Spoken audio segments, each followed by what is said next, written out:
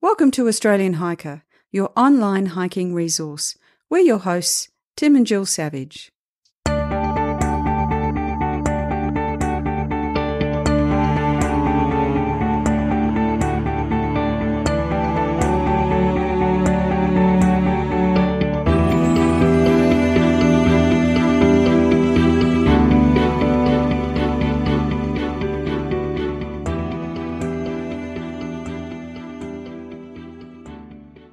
This is episode 117 of the Australian Hiker podcast. And in today's episode, we're going to be talking about our upcoming long-distance trip for the year, and that's on the Hume and Hovell Track, following in the footsteps of the explorers.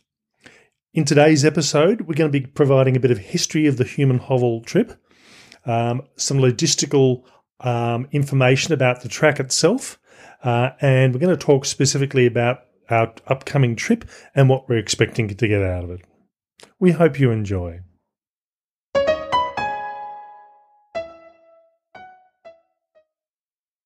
So just before we get started, we'll have a look at, firstly, why it's called Hume and Hovell Track. The main reason is Hamilton Hume and William Hovell were the two explorers that in 1824 set off from Yass in New South Wales on the west side of the Great Dividing Range, heading south, originally planning to get to Port Phillip. They ended up in Corio Bay, which is where the current site of Geelong is. So we're not going to be doing the whole trip, but certainly as far as Albury, which is about 426 kilometres. So they headed off around September, October in 1824. And Hamilton Hume was, he was actually someone who was born in Australia and had a very strong reputation for bushcraft and understanding the ways of the Australian bush. He had been doing that from a very young age, and his family had a land holding near Appin, I think it was, and also as he got older, he ended up with additional land in the Yass area. And William Hovell was actually a naval officer by training.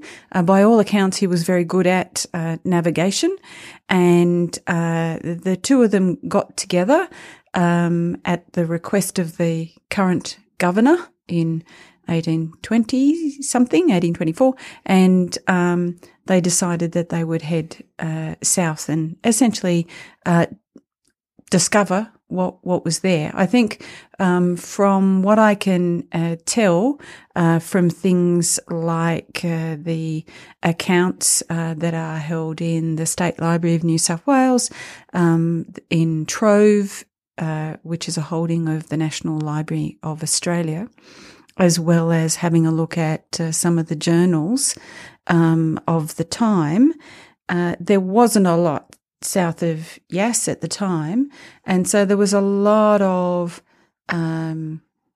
exploration for discovery of farming land, but also in particular, you have to remember that in those days, seaports were the big thing, and there was a lot of exploration to discover the next big river, because, you know, you need to be able to sail your boat up a river, apparently. So it was a different time. It's a really interesting one to have a look at some of the history here, because, you know, by all accounts, Hume, who was a little bit younger than Hovell, was pretty much the driver of the success of the expedition. As I said, Hovell was very good at navigating, but Hume definitely knew his way around the bush. And it's really interesting to see some of the journals where there's some subtle references to the parties going separate ways. I think that's code for the fact that they couldn't agree to go one way, so they decided to go two different ways. And there's some accounts where Hovell came back to where Hume was because he realised he was wrong. I'm sure we've all had that experience. So it's a really interesting story. I did say to Tim that I was quite keen to do one of these exploratory trips, hikes, or following the footsteps, but I didn't want to do one where people had died along the way, and I don't believe that was the case. I think they might have lost a few cows and a couple of dogs, but that was probably it. Okay, now let's talk a bit about the track itself. So the idea of a walking track that followed the route of the 1824 Hume and Hovell expedition arose in the Wagga office of the then Department of Lands in the late 1970s. And this was the stage, and in fact, this would have been one of the really early long-distance trips at that point. It took a number of years before the proposed track was actually opened. And in fact, it wasn't until November 1988, in the bicentenary year, when money was being dished out to doing all sorts of infrastructure and recreational activities, that this track actually managed to come to fruition.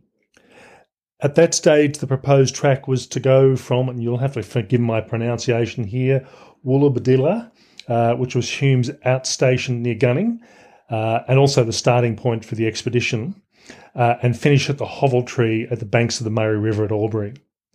So this was around this wasn't the completion of their trip, but it was the end point, and also marked the state line as well.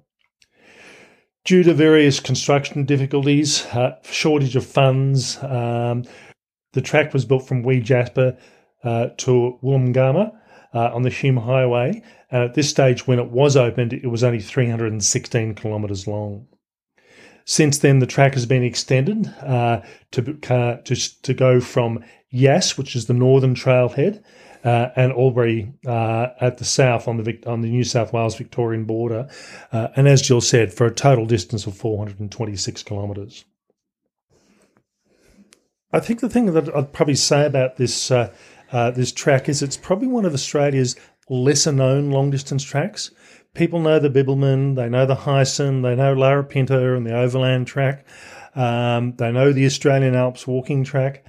But as far as a long-distance hike is concerned, if you name someone who's not a real enthusiast, it's probably not a track that's going to come to mind. What I'm finding really funny is that I have to clarify and make it clear for people that I'm not going to be walking down the Hume Highway. I don't know why that's kind of the first question people have. It's like, oh, that's a weird walk, isn't it? Yeah. But I think the thing is that part of the reason for this track being not as well known is for logistical issues associated with it, and I'll talk about those in a few minutes' time. This track has a total of 17 campsites along the way, and in most cases these really are just shelters over a table. They're not actually camping structures like you'd expect on a number of trails like the Bibbulmun track or the Overland track. They are in the process of upgrading the track, and this will take a number of years, and putting some sleeping shelters in there, but this is not going to happen in a hurry. There's numerous boardwalks, 3 major bridges over significant rivers, and in total there's 100 bridges in total, and a lot of these are fairly small ones over small creeks and things that really aren't accessible any other way. The track does receive regular maintenance. However, like a lot of these sort of trails, it tends to be in the warmer months of the year. So coming out of wintertime, there's an expectation there's going to be a lot of tree fall on the trails, and you have to work your way around some of these areas.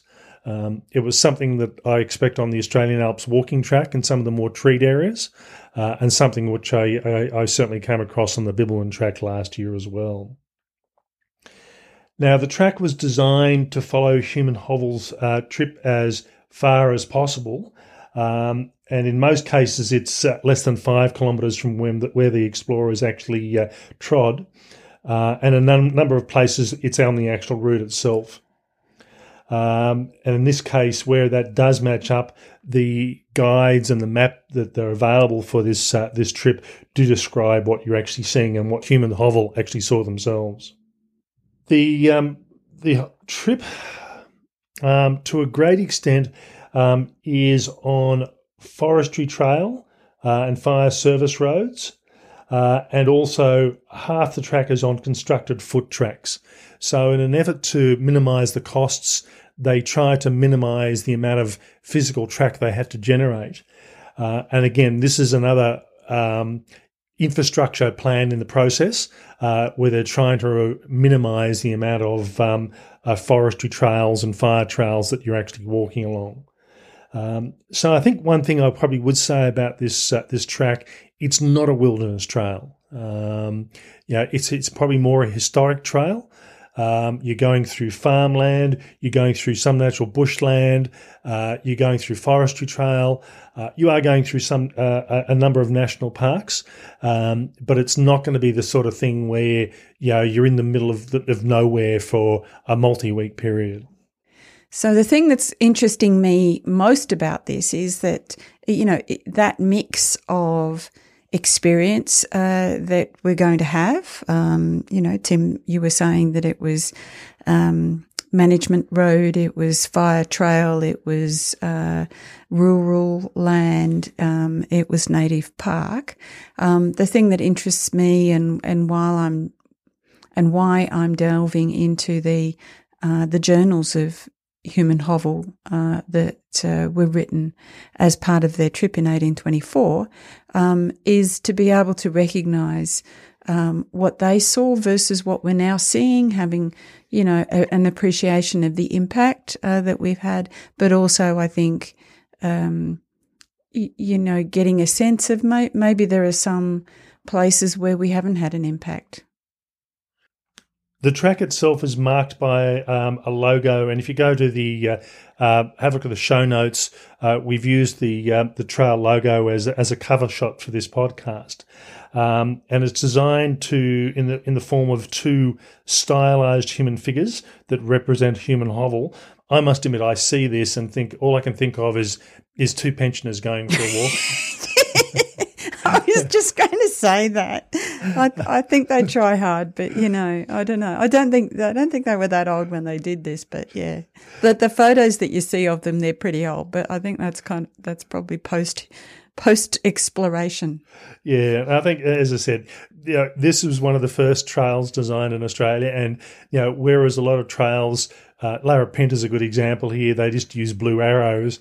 In this case, they've tried to be artistic, and for something that was opened in 1988, it was probably a pretty good logo at the time. But I must admit, I just have a bit of a laugh when I see the logo. So, well, we shouldn't say that. They put a lot of effort and a lot of heart into this, Tim. But they are recognisable, and I think that's the main thing, that these logos are present where changes in direction occur. And there are also some interpretive signage when there's something of historical significance or interest along the trail as well. There are actually GPX files which you can download off the Human Hovel website, and we'll put the link to that website on the show notes. There is also a series of maps which go through and provide, they're done in sections that provide you the information that you need to get from one section to the other. One thing that is a bit different from when Human Hovel did their trip in 1824 is there's now a number of dams in the way. So we're actually going to be starting at Yass, the northern end, and within 3 days we come across Burrinjuck Dam, and we will be getting a boat across the dam, which is part of the trip itself. It's either that or swim, or walk around 25 Ks? Yeah, and then you can actually decide to do this by walking around the dam itself, but you really need to decide that from day one. You can't get into a day and a half in and think, oh, look, I've changed my mind. You're going to end up having to backtrack. So if you go through and have a look at the maps that come with the map kit, there is the alternate walking route that takes you around Burrinjuck Dam itself. But in that case, it's going to be a slightly different trip. And that gets us into some of the logistics of this trip as well. Yeah, so logistics-wise, as I said, 426 kilometres. We've decided to do this in 19 days, which averages us around about 22 kilometres a day. Our shortest day, which is actually the second day of the trip, is about 8 kilometres. The longest day is around about 32, 33 kilometres. But as I said, we'll average around about 22 kilometres overall. So not a overly strenuous sort of trip as such, but certainly a fairly constant sort of pace all the way through. The biggest decision for us about deciding whether to go north and whether to go south, Jill wanted to go south mainly from a historic perspective, that we're following more closely in the footsteps of Hume and Hovell. For me, I always tend to like walking home. So that's uphill. Sorry, I'm just kidding. So from my perspective, had I been doing this solo, I probably would have done it the other way. But that's just purely a personal preference. One of the issues for us is we're starting this walk on Saturday, the 31st of August. And we the boat operator who runs the boat across Burrinjuck Dam is just coming back from holidays, and certainly timing-wise, normally he runs the boats only a couple of days a week. So it just made sense that we could get there on a specific day, whereas coming south, if we're going faster or slower, we'd have to be thinking about when we get to Burrinjuck and when we contact to get the boat trip across the dam, heading up Burrinjuck rather than down. So it just made things a bit easier heading from heading south. Now, I mentioned before that this track is probably not as well known, and that's because of logistical issues. And really, with this the track, it starts in Yass and finishes in Albury, or the other way around. There is only one other town stop, if you like, and that's Wee Jasper, which is not a particularly big town. It's not a major township at all. I guess it's a town. It is. So, but as far as a resupply town or anything else like that, really there's not a lot of options. So what people tend to do on this trip is they cache food. And what that means for people that don't know is you put your food into a sealed plastic container so the animals don't get at it. You wander off into the bush at 100 or 200 metres and hide your container of food that's well labelled and well marked so people know who it belongs to and when they expect people to come through and collect it. And you need to come through and find it on the way back through. So before we actually commence walking, we actually need to do a drive down and do 2 food caches. And we are doing 2 food drops. And I've pretty much decided where that's going to be. We might not share that at this minute. We might not share that until after the trip. So it's the sort of thing that for a lot of hikers, if you go through the Bibbulmun track like I did last year, you went through a number of towns. Resupply was relatively easy. It made things, you were going through at least every 7 days, if not less than that. You were going through a town and able to get food as you went. In this case, you have to factor that in and work out how long it's going to take you to get to a particular location and place the food where you think it needs to be. Yeah, I guess there were different logistical things with Bibbulmun. So the post packs that are sent over, there was a timing issue in terms of, how long it would take them to get there in time for Tim to pick them up. And not be, sitting around for weeks on end.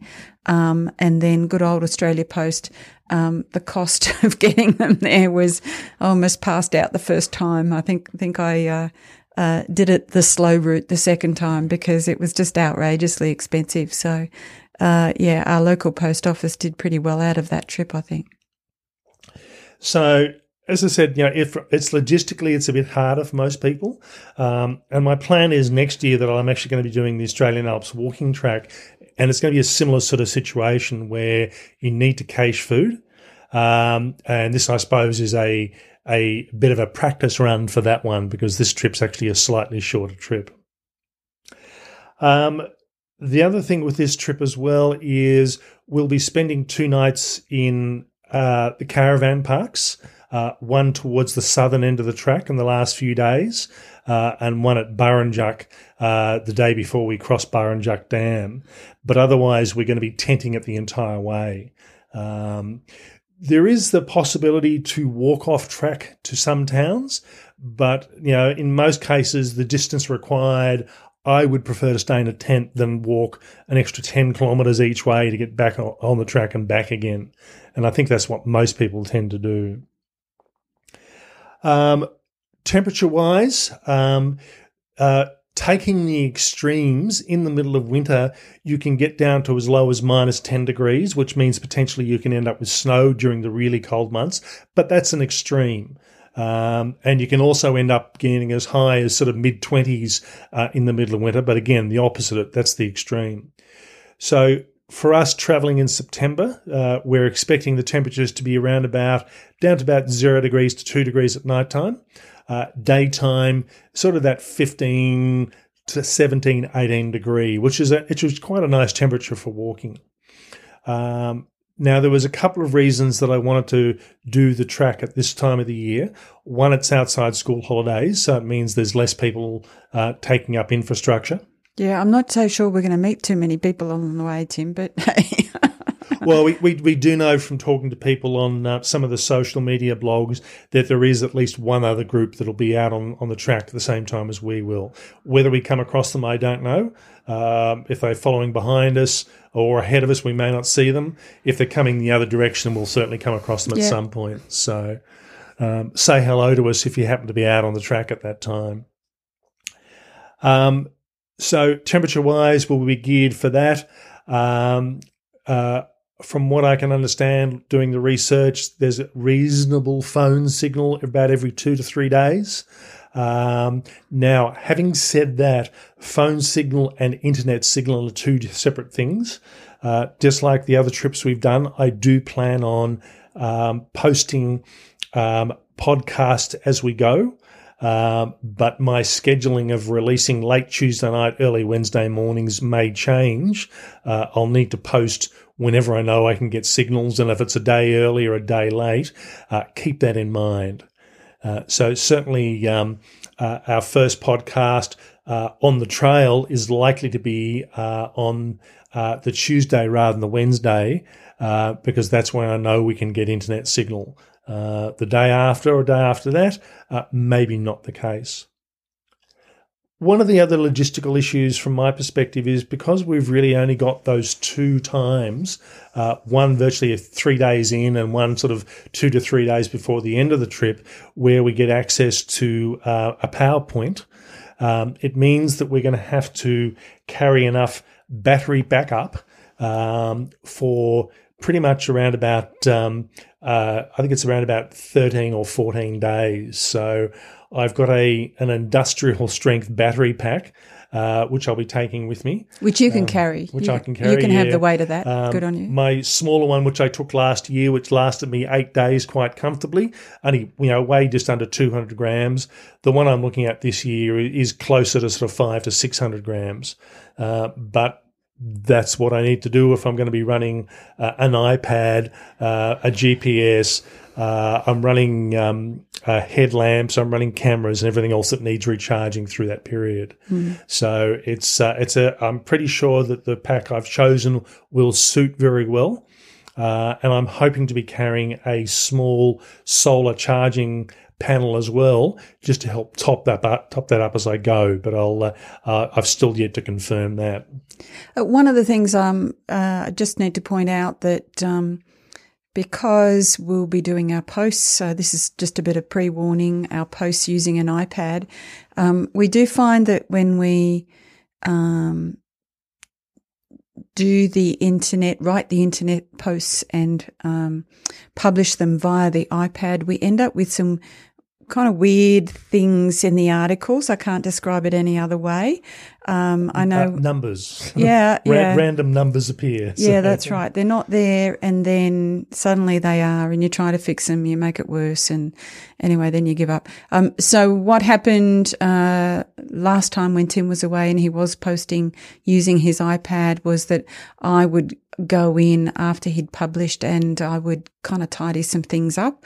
We're not going to be able to do that until we get to the end. So, bear with us, and don't think that, we've gone mad or, just taken some alcohol and gotten drunk and done something silly.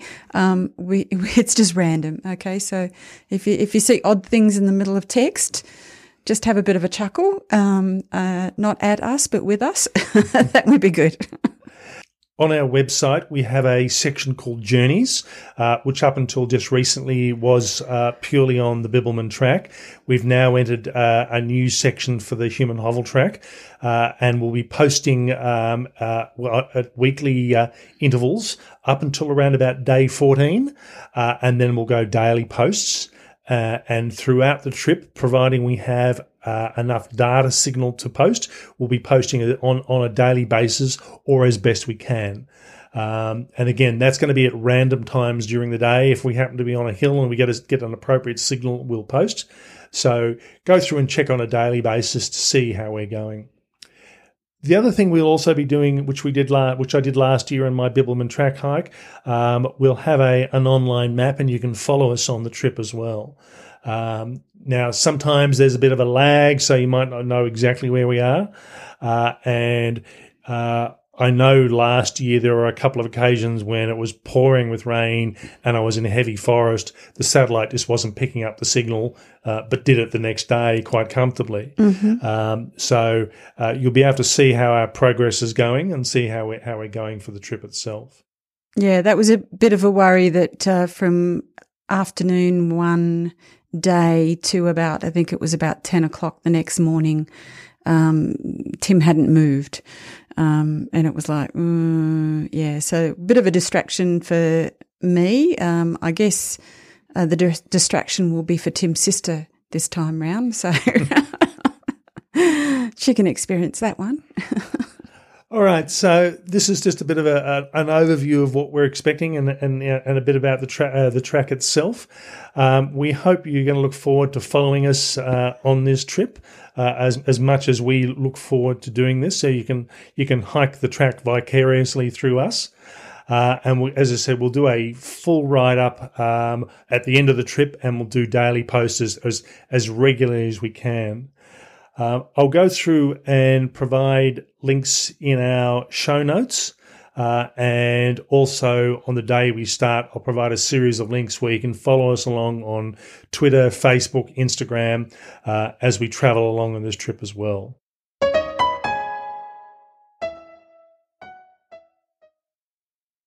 Next week's episode, back to our normal episode, which is Zen and the Art of Hiking. And this is a bit more of a cerebral view about why we hike and the things we get out of the hike from a mental standpoint.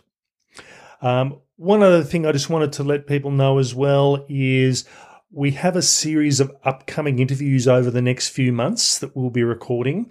And this is from hikers that listen to us who have done some pretty amazing trips or about to start some pretty amazing trips. We're also hoping to get in contact with Lucy Barnard again over the next couple of months as she comes towards the end of her Peru section of her trip. So on that basis, we'll actually be publishing weekly between now and the end of the year. So you'll get an extra boost out of the Australian Hiker podcast over the coming months leading into the end of December. We hope you've enjoyed this episode. That's all for me. Bye for now. And bye from me.